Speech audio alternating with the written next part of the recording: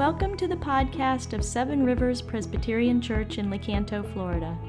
Our passion is to be a church that enjoys God, experiences His grace, and reflects His love to our community and beyond. To join our local body in financial support of this ministry, visit our website at sevenrivers.org.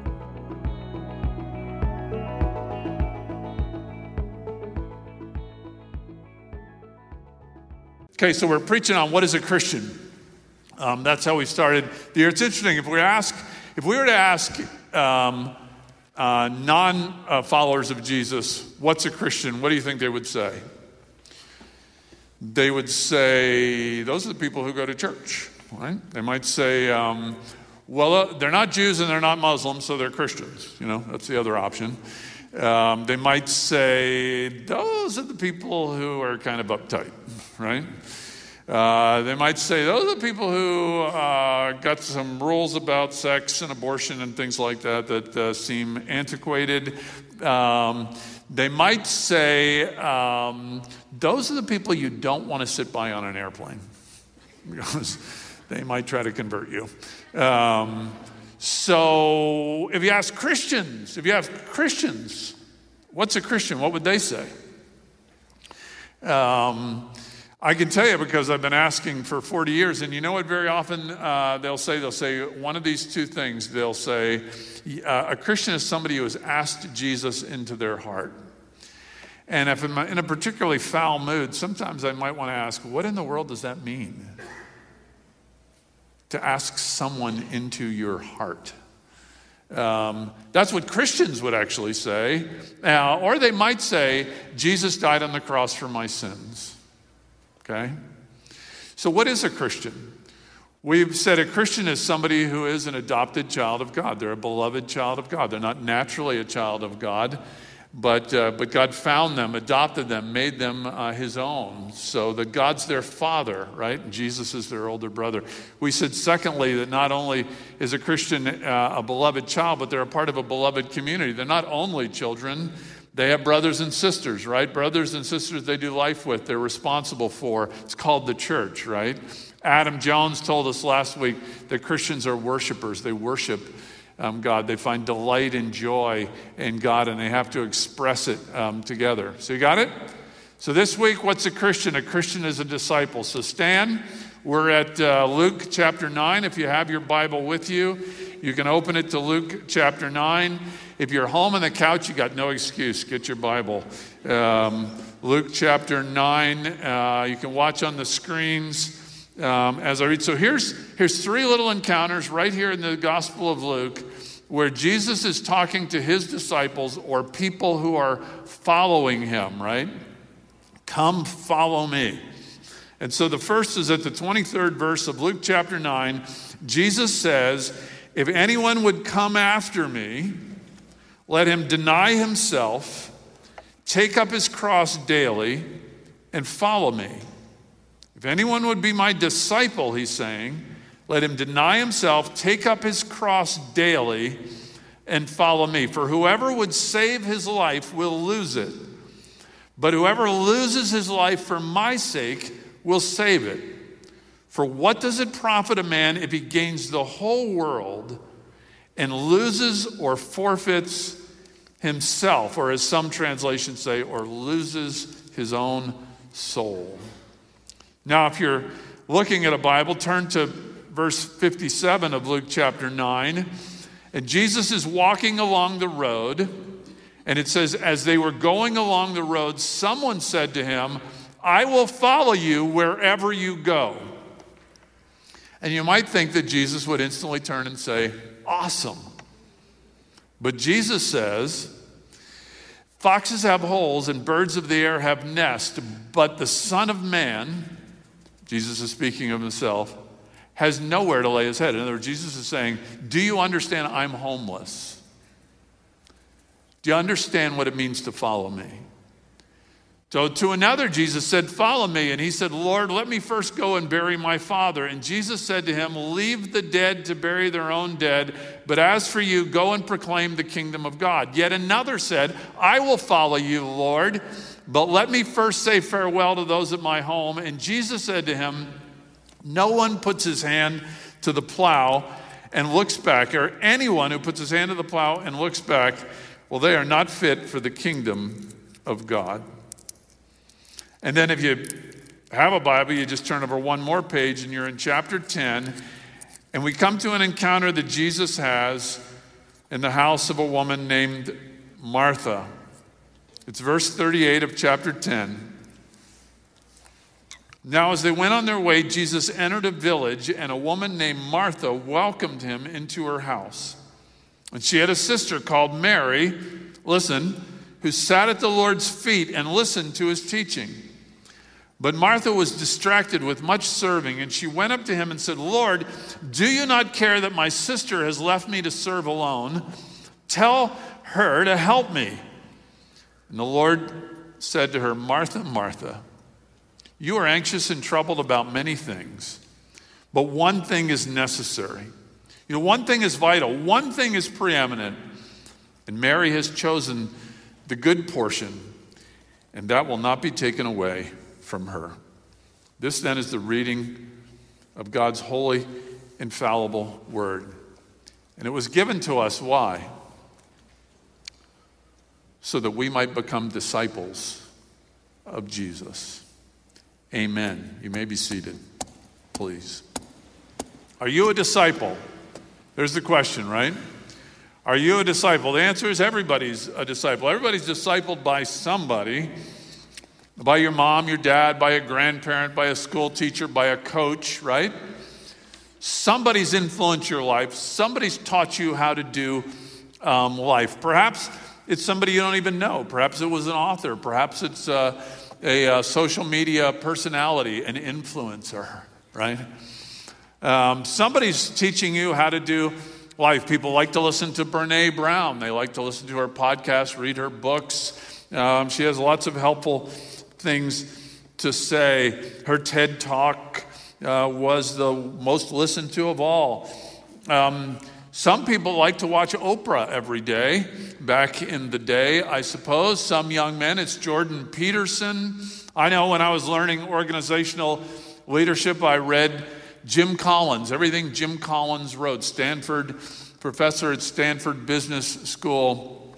Jim Collins taught me so much about how to think about leadership. Everybody's being discipled, right, by someone. If you fish, if you hunt, if you garden, if you bake, somebody taught you how to do, if you're any good, right? Somebody taught you how to do those things. The last couple of weeks were amazed, and we're still hearing these stories, and I suppose they'll write books about it in years to come. But there were, in Kabul, Afghanistan, there were retired Army Rangers and Delta Force and Navy SEALs. These are retired people, so they're not part of our government's effort there. They're not part of our military. They're not part of the State Department, the CIA, the embassy, any of those. These are people who went over on their own and found people that they wanted to extricate from Afghanistan for their good. In many cases, they chartered aircraft. They made alliances with other countries completely on their own. And I think about these people doing this. They got thousands of people out. And I think, how do they know how to do that? What if they dropped you or I in there to help people, right? How do these people know how to do that? Well, somebody what? Taught them. So here's the question. Who's going to teach you how to make sense out of this world, right? Who's going to teach you how to live in this crazy upside down world, to have purpose? Purpose, figure it out when you're 16 and 18 and 20 and 24 and 26 and 35, or figure it out when you're 79 or 83 or 91, right? Who's going to help you make sense out of your life, out of this world? Who's going to teach you how to be a Christian? Who's going to teach you how to parent? Who's going to teach you how to do marriage? Who's going to teach you how to do a second marriage, right? Who's going to teach you to be a good listener? Who's going to teach you to actually see yourself accurately the way other people see you? Who's going to turn you into somebody that talks less and listens better? Who's going to do all those things? Somebody has to teach you how. I have a suggestion. Become a disciple of Jesus. Ready to go?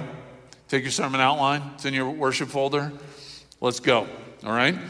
So first, two things. The sermon's very simple. Two things. What is a disciple? What's a disciple? The definition. And the latter is, how do you become one? Ready? Here we go. A disciple is this. A disciple is a learner. They learn Jesus. A disciple learns Jesus, right? Wouldn't it be amazing if it was Jesus who was your teacher? So a disciple, this is a classical definition of the word, right? A disciple is a student, a learner, an apprentice. A disciple enters into a personal relationship with the teacher, much more intimate than we have with typically school teachers or even a student pastor or people who influence our life. Because a disciple actually, in Jesus' day, you live with, you ate with, you did life with, you were around all the time the person who was your mentor, right? Who you were apprenticing. So even if you were learning to be a carpenter or a mason, you would go live in the house of that person. You would be with them 24 hours a day. So if you were a disciple of Jesus, you went and entered this relationship with them. You brought your whole life under their authority because you weren't just gaining a skill. You weren't just grasping knowledge. You were acquiring wisdom and character. That's what a disciple is. They came under a master teacher, right? Now we know that Jesus recruits 12 students, right? And they're going to follow him everywhere he goes. And he only has 3 years with them, right? And he's going to teach them everything they need to know so that it will go out what he's begun here, the ultimately making new of everything that's broken in our world. He's going to count on them. And so they watch him do life for 3 years.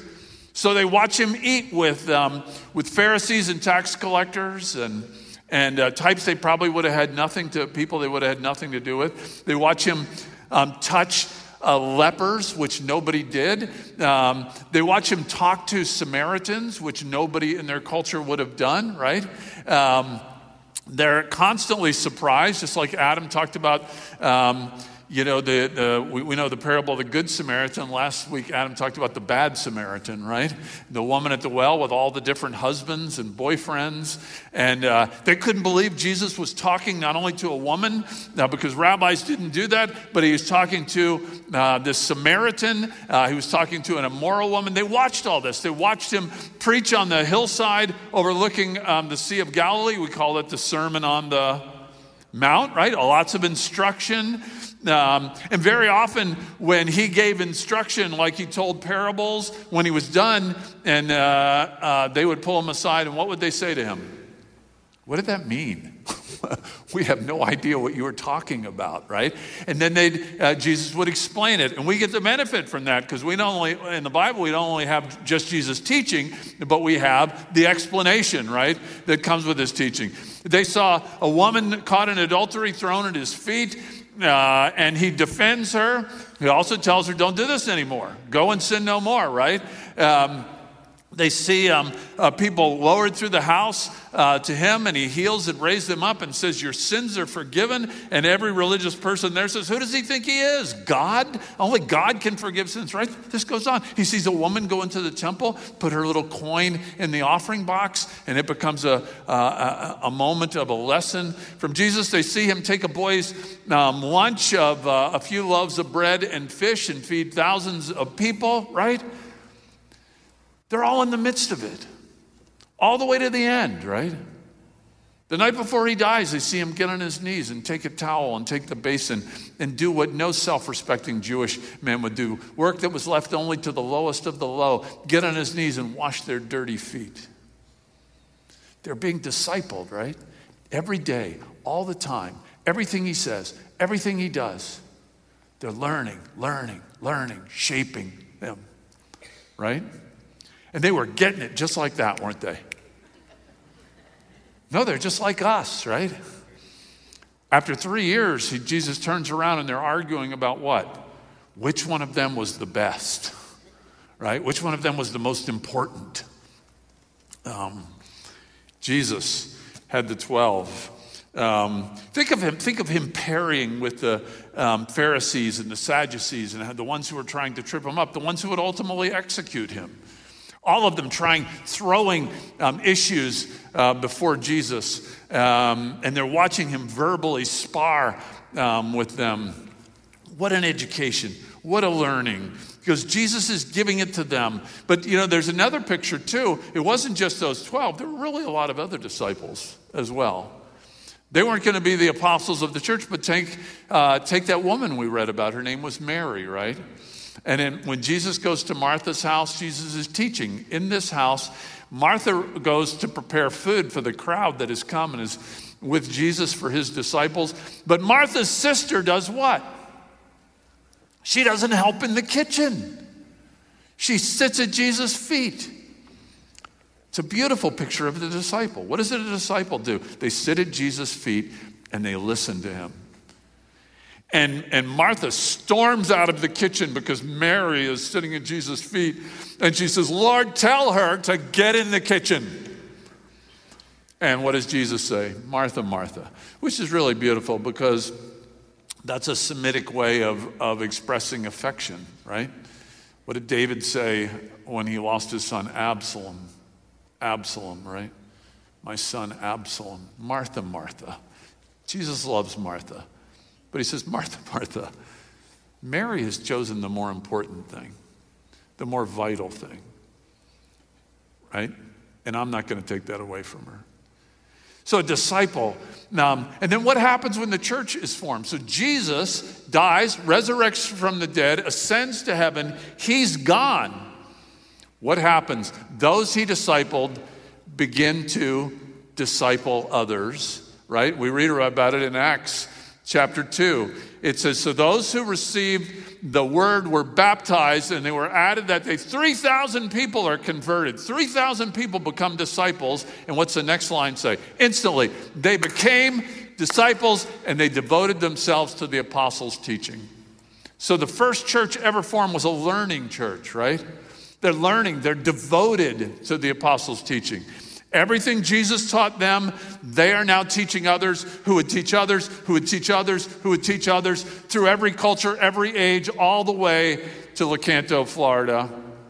On this day in 2021, where we're gathered and we're here to become disciples, to grow as disciples. You see, it's gone on for 2,000 years, passing on this faith. So a disciple learns Jesus. The first church was a learning church. So what's a Christian? A Christian is someone who is being apprenticed and taught, someone who learns Jesus. I love Romans 12 too. It says, don't be conformed to this world. Don't be discipled by your culture. Don't be conformed to this world, but be transformed by the renewing of your mind. The word for mind is nous in the Bible, N-O-U-S, nous in the Greek. One of my old teachers used to say, fill your nous with biblical truths, right? That you're not conformed to this culture. So the question's obviously, are you a student of Jesus? Are you a student? Are you a learner of Jesus? That's what a disciple is. A Christian is a disciple, a learner of Jesus. Are you discipling your kids? I mean, let's face it, that's the responsibility primarily handed to parents. And so as parents, you teach your kids the books of the Bible. You teach your kids the Ten Commandments. You teach your kids the Lord's Prayer. You catechize your kids. I remember when I was little, going through the catechism, having to learn the catechism, right? Can you see God, right? No, you cannot see God. God does not have a body like men. God's invisible. You cannot see God. But I always remember the next part of that answer. But he can always see you. Good for a little kid to know, right? So you're catechizing your children all the time. You're reading at the dinner table. You're reading to them the Bible at bedtime. You're discussing the day and world events at the dinner table or on the way to school and back, so that you might bring every thought captive to the Word of God.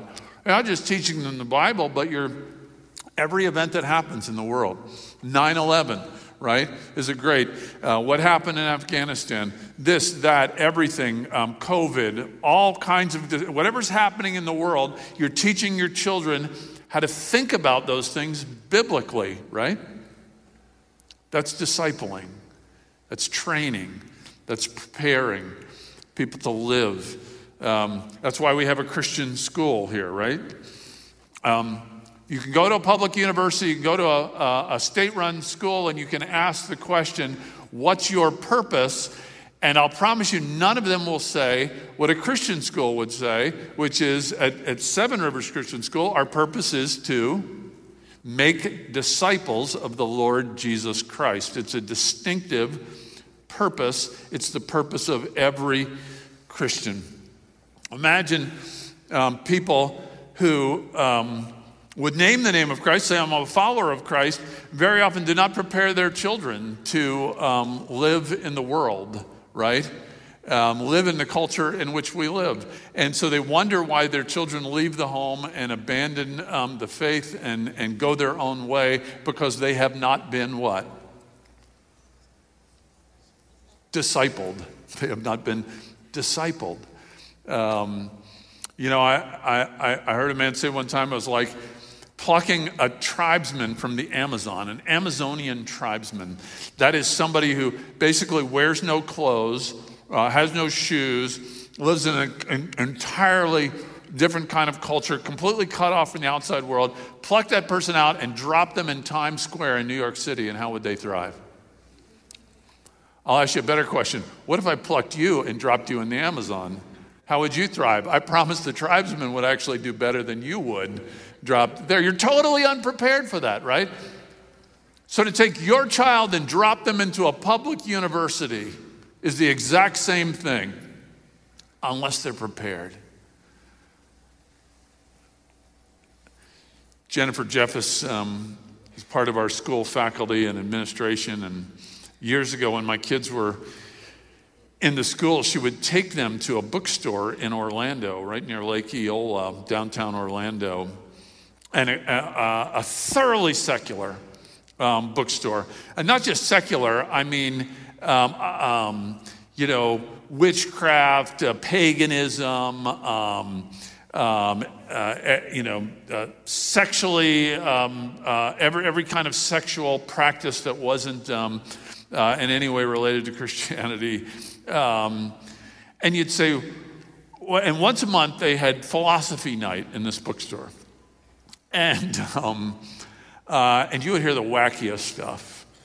And so she would take, they didn't take the kindergartners, they'd take the, like the juniors and seniors, and they'd go over there for philosophy night, and they would listen, and then they would politely ask questions, and they would engage, not being smart Alex or anything, not trying to talk anybody. But what was she doing that? Why was she doing that? Why would she expose them to that thinking hostile to Christianity? Why? Because we're making what?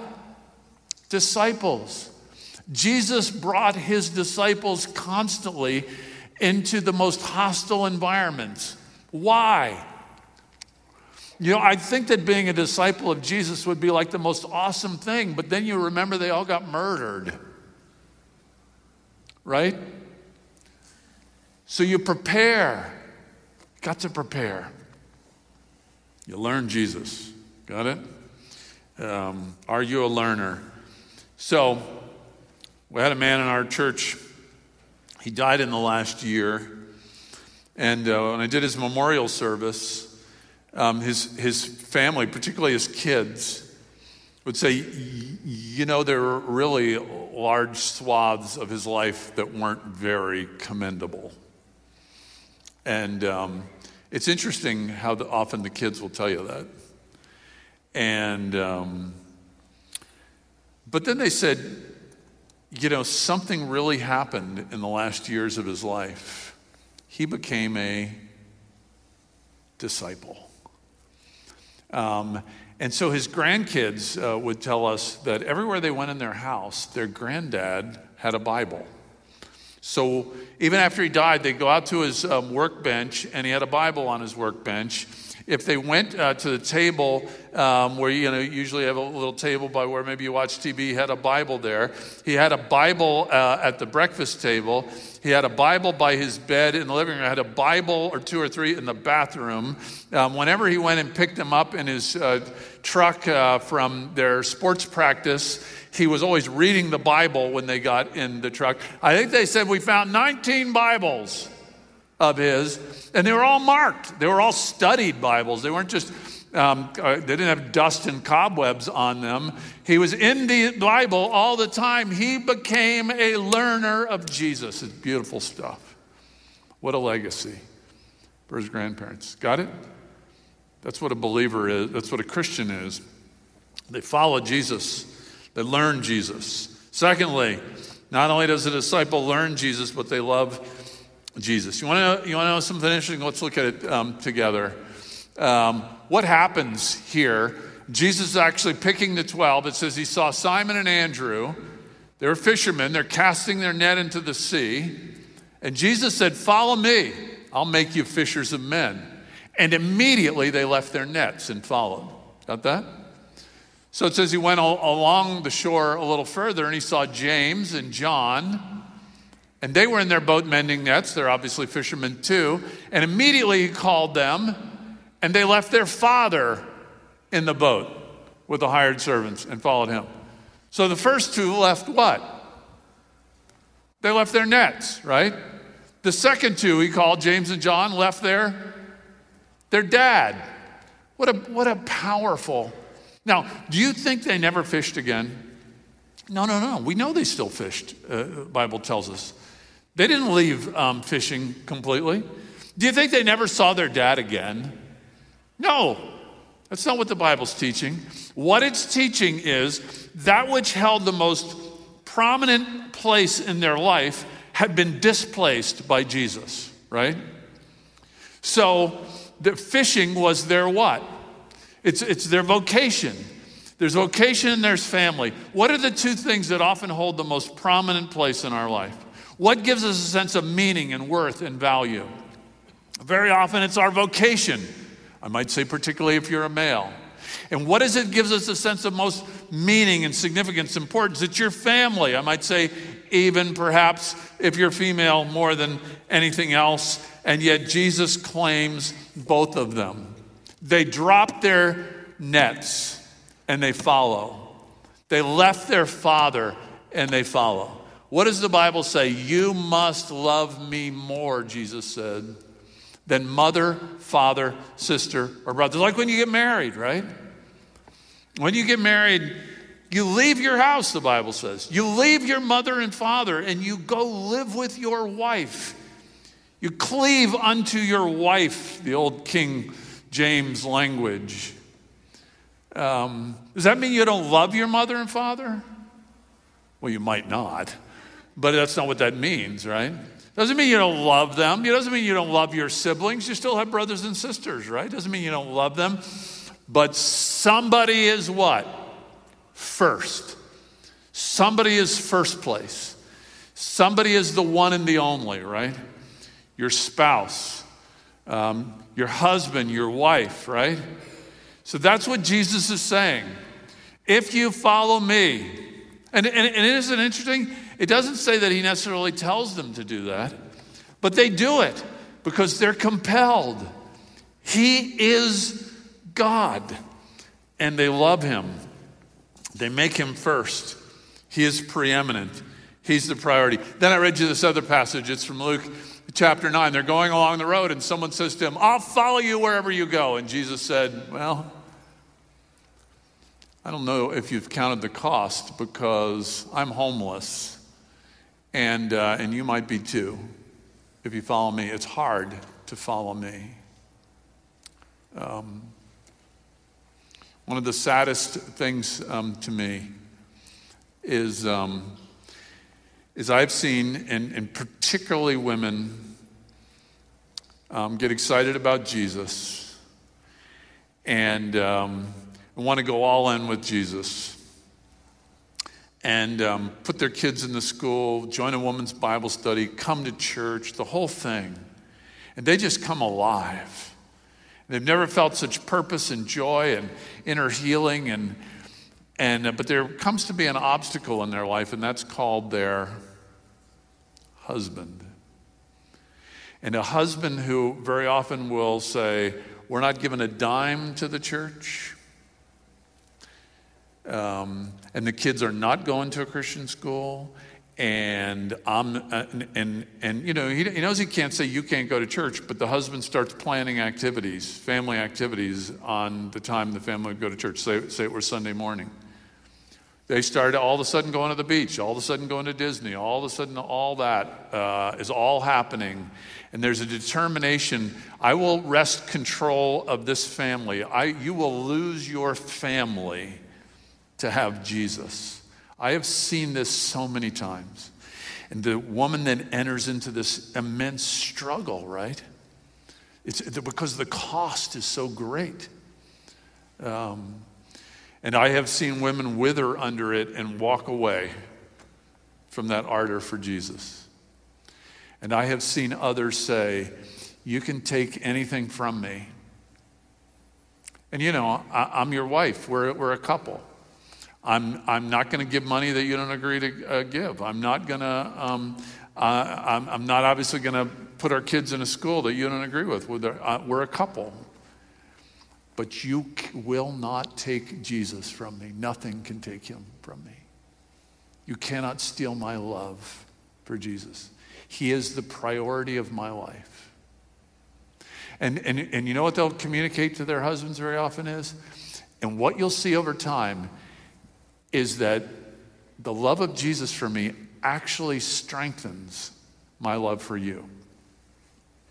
And someone will even say, it actually enables me to love a jerk like you. The love of Jesus. So then there were some others on the road, in this passage. And they're the same. They both say, Jesus says, follow me. And they both say, but let me first. Let me first go this. Let me first go, first I got to do this. And Jesus has to say to them, no. No one puts their hand to the plow and looks back. If they do, they're not fit for the kingdom of God. Jesus becomes preeminent in that life. It's a powerful thing when you experience the love of Jesus. You begin to love him and love others in response. I wish you guys could have seen it this week. So we kind of at the last minute, hearts broken over the people of Haiti and their terrible plight. So we asked people in our church to respond. I wish you could have seen it because there was so much stuff brought here that whole hallway outside, this back wall, was stacked with boxes as high as I am or higher along the entire wall. It was astounding. And then if you turned the corner and went out into the narthex, there were like wheelchairs and there was all kinds of other stuff. Somebody in our church went and bought like every tent available anywhere in Citrus County to donate to the people of Haiti. It was such a astounding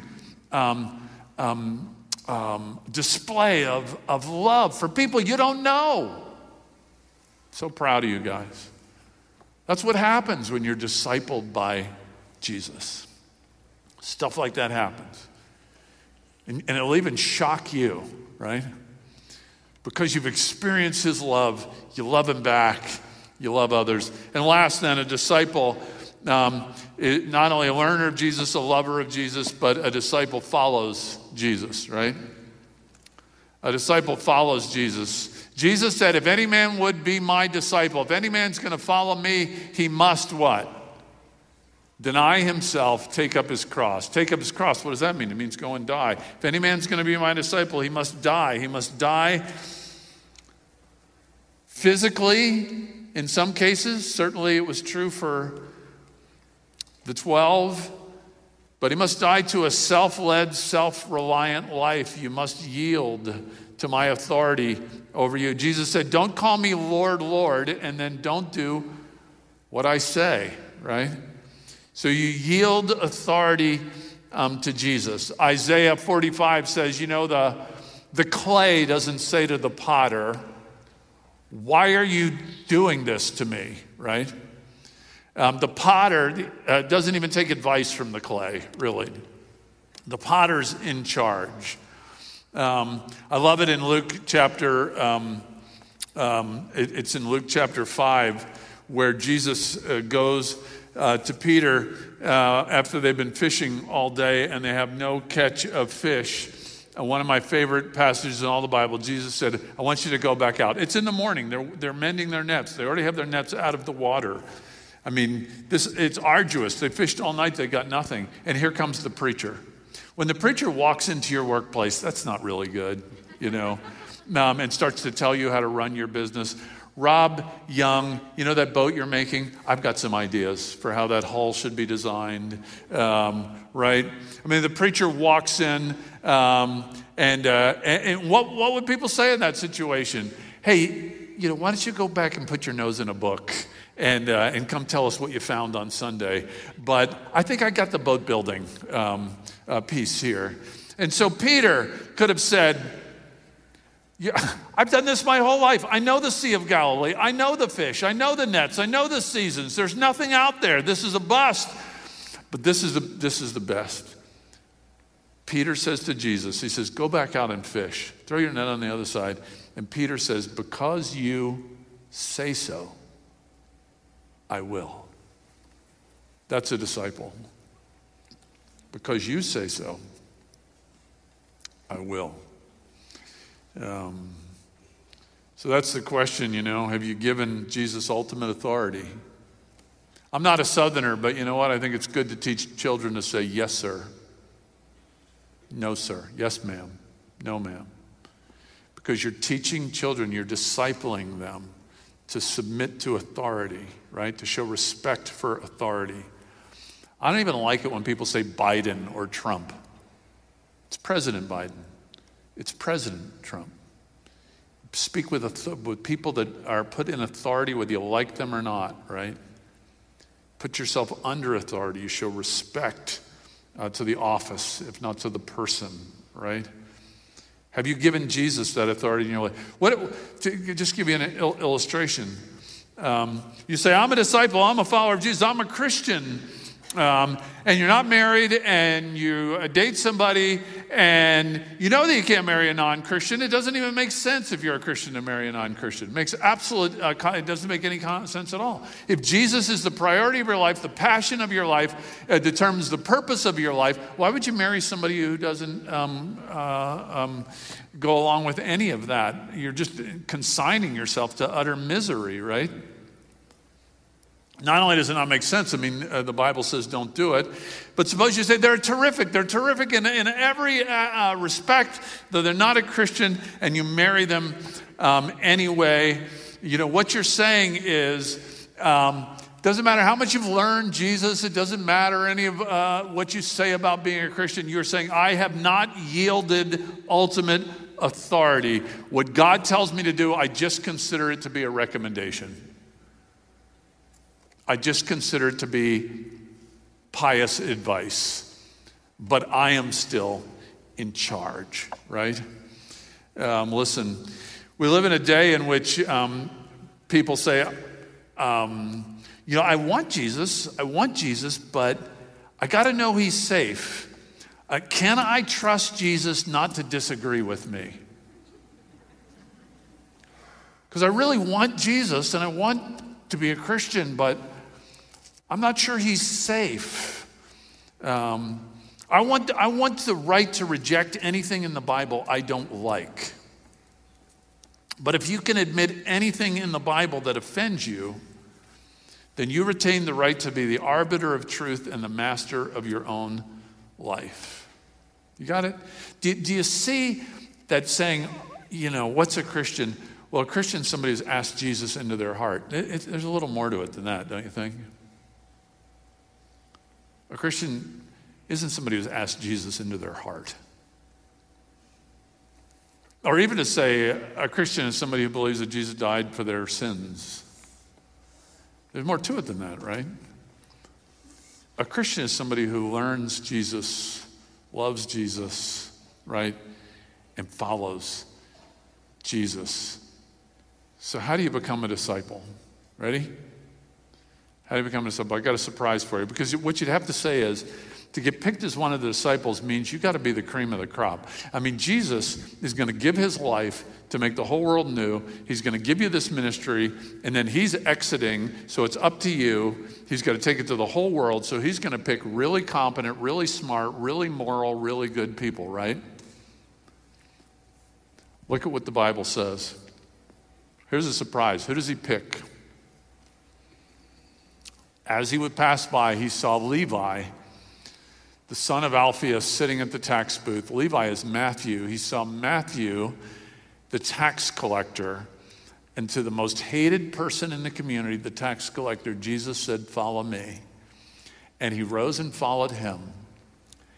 And he went to his house, and as he reclined at table in Matthew's house, many tax collectors and sinners were reclining with Jesus and his disciples, for there were many who followed him.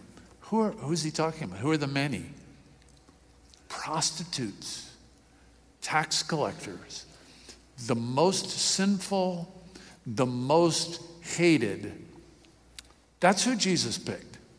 The immoral, those far from God, the disreputable. That means there's hope for you, even you, right? And if you say, well, that's insulting, Pastor. Exactly. Jesus doesn't pick people because they're morally qualified. If you're a disciple, it's by grace. You don't have one attribute that made you attractive to God. It's just his grace. His favor on you is utterly unmerited. And that's what motivates us to be disciples, is this shocking love he has for us, this sacrificial love he has for us. So Louis Mulkey was a firefighter in Charleston, South Carolina. But he not only wore the title captain, as he was at the fire department, firehouse, the head of his firehouse, Engine 15, but he also wore the title coach, because he coached basketball.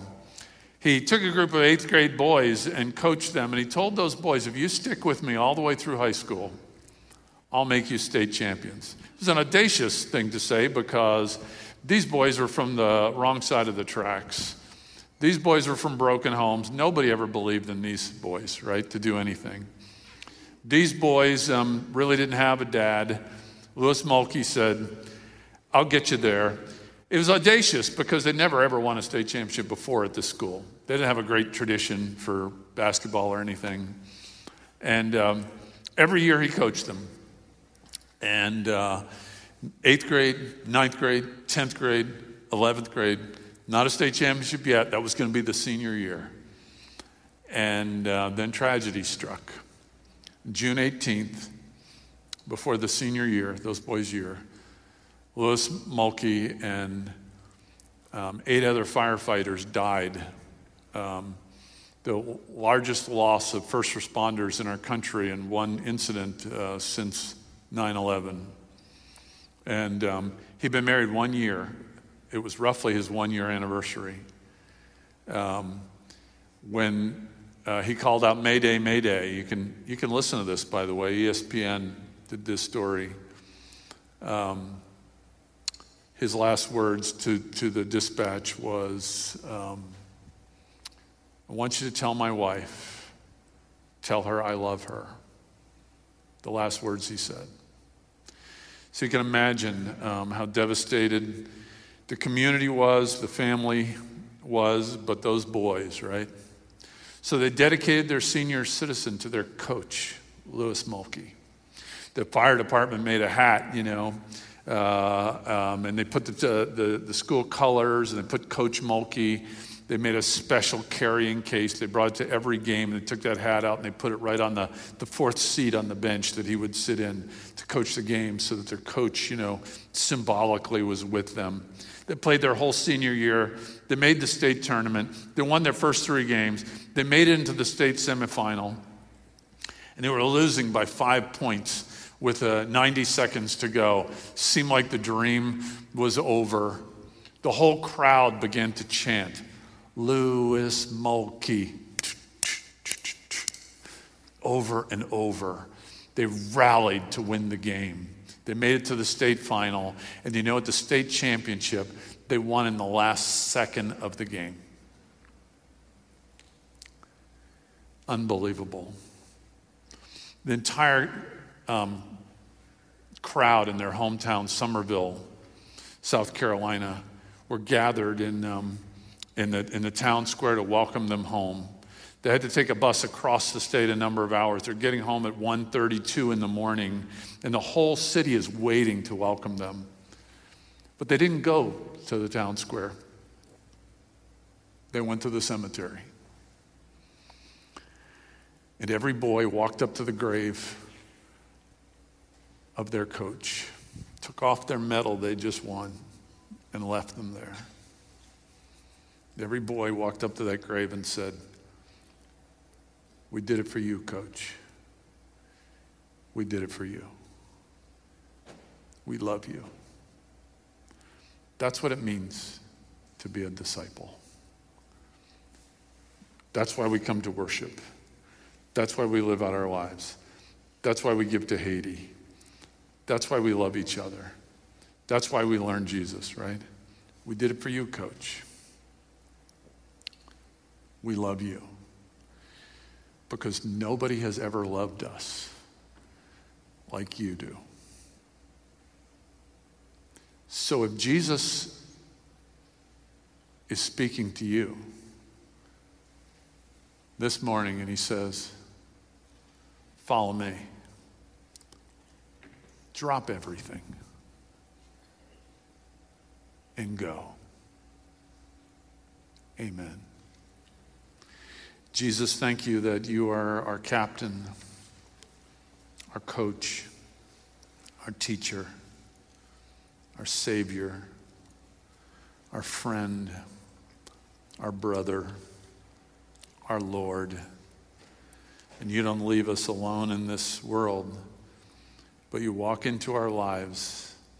Say, "Come on with me. I'll take you. I'll take you to places you'll never go on your own. I will teach you how to live in this world, and together we'll make all things new." It is a beautiful thing to belong to you and be your disciple. We thank you in Jesus' name, the name of our coach, even Jesus. Amen.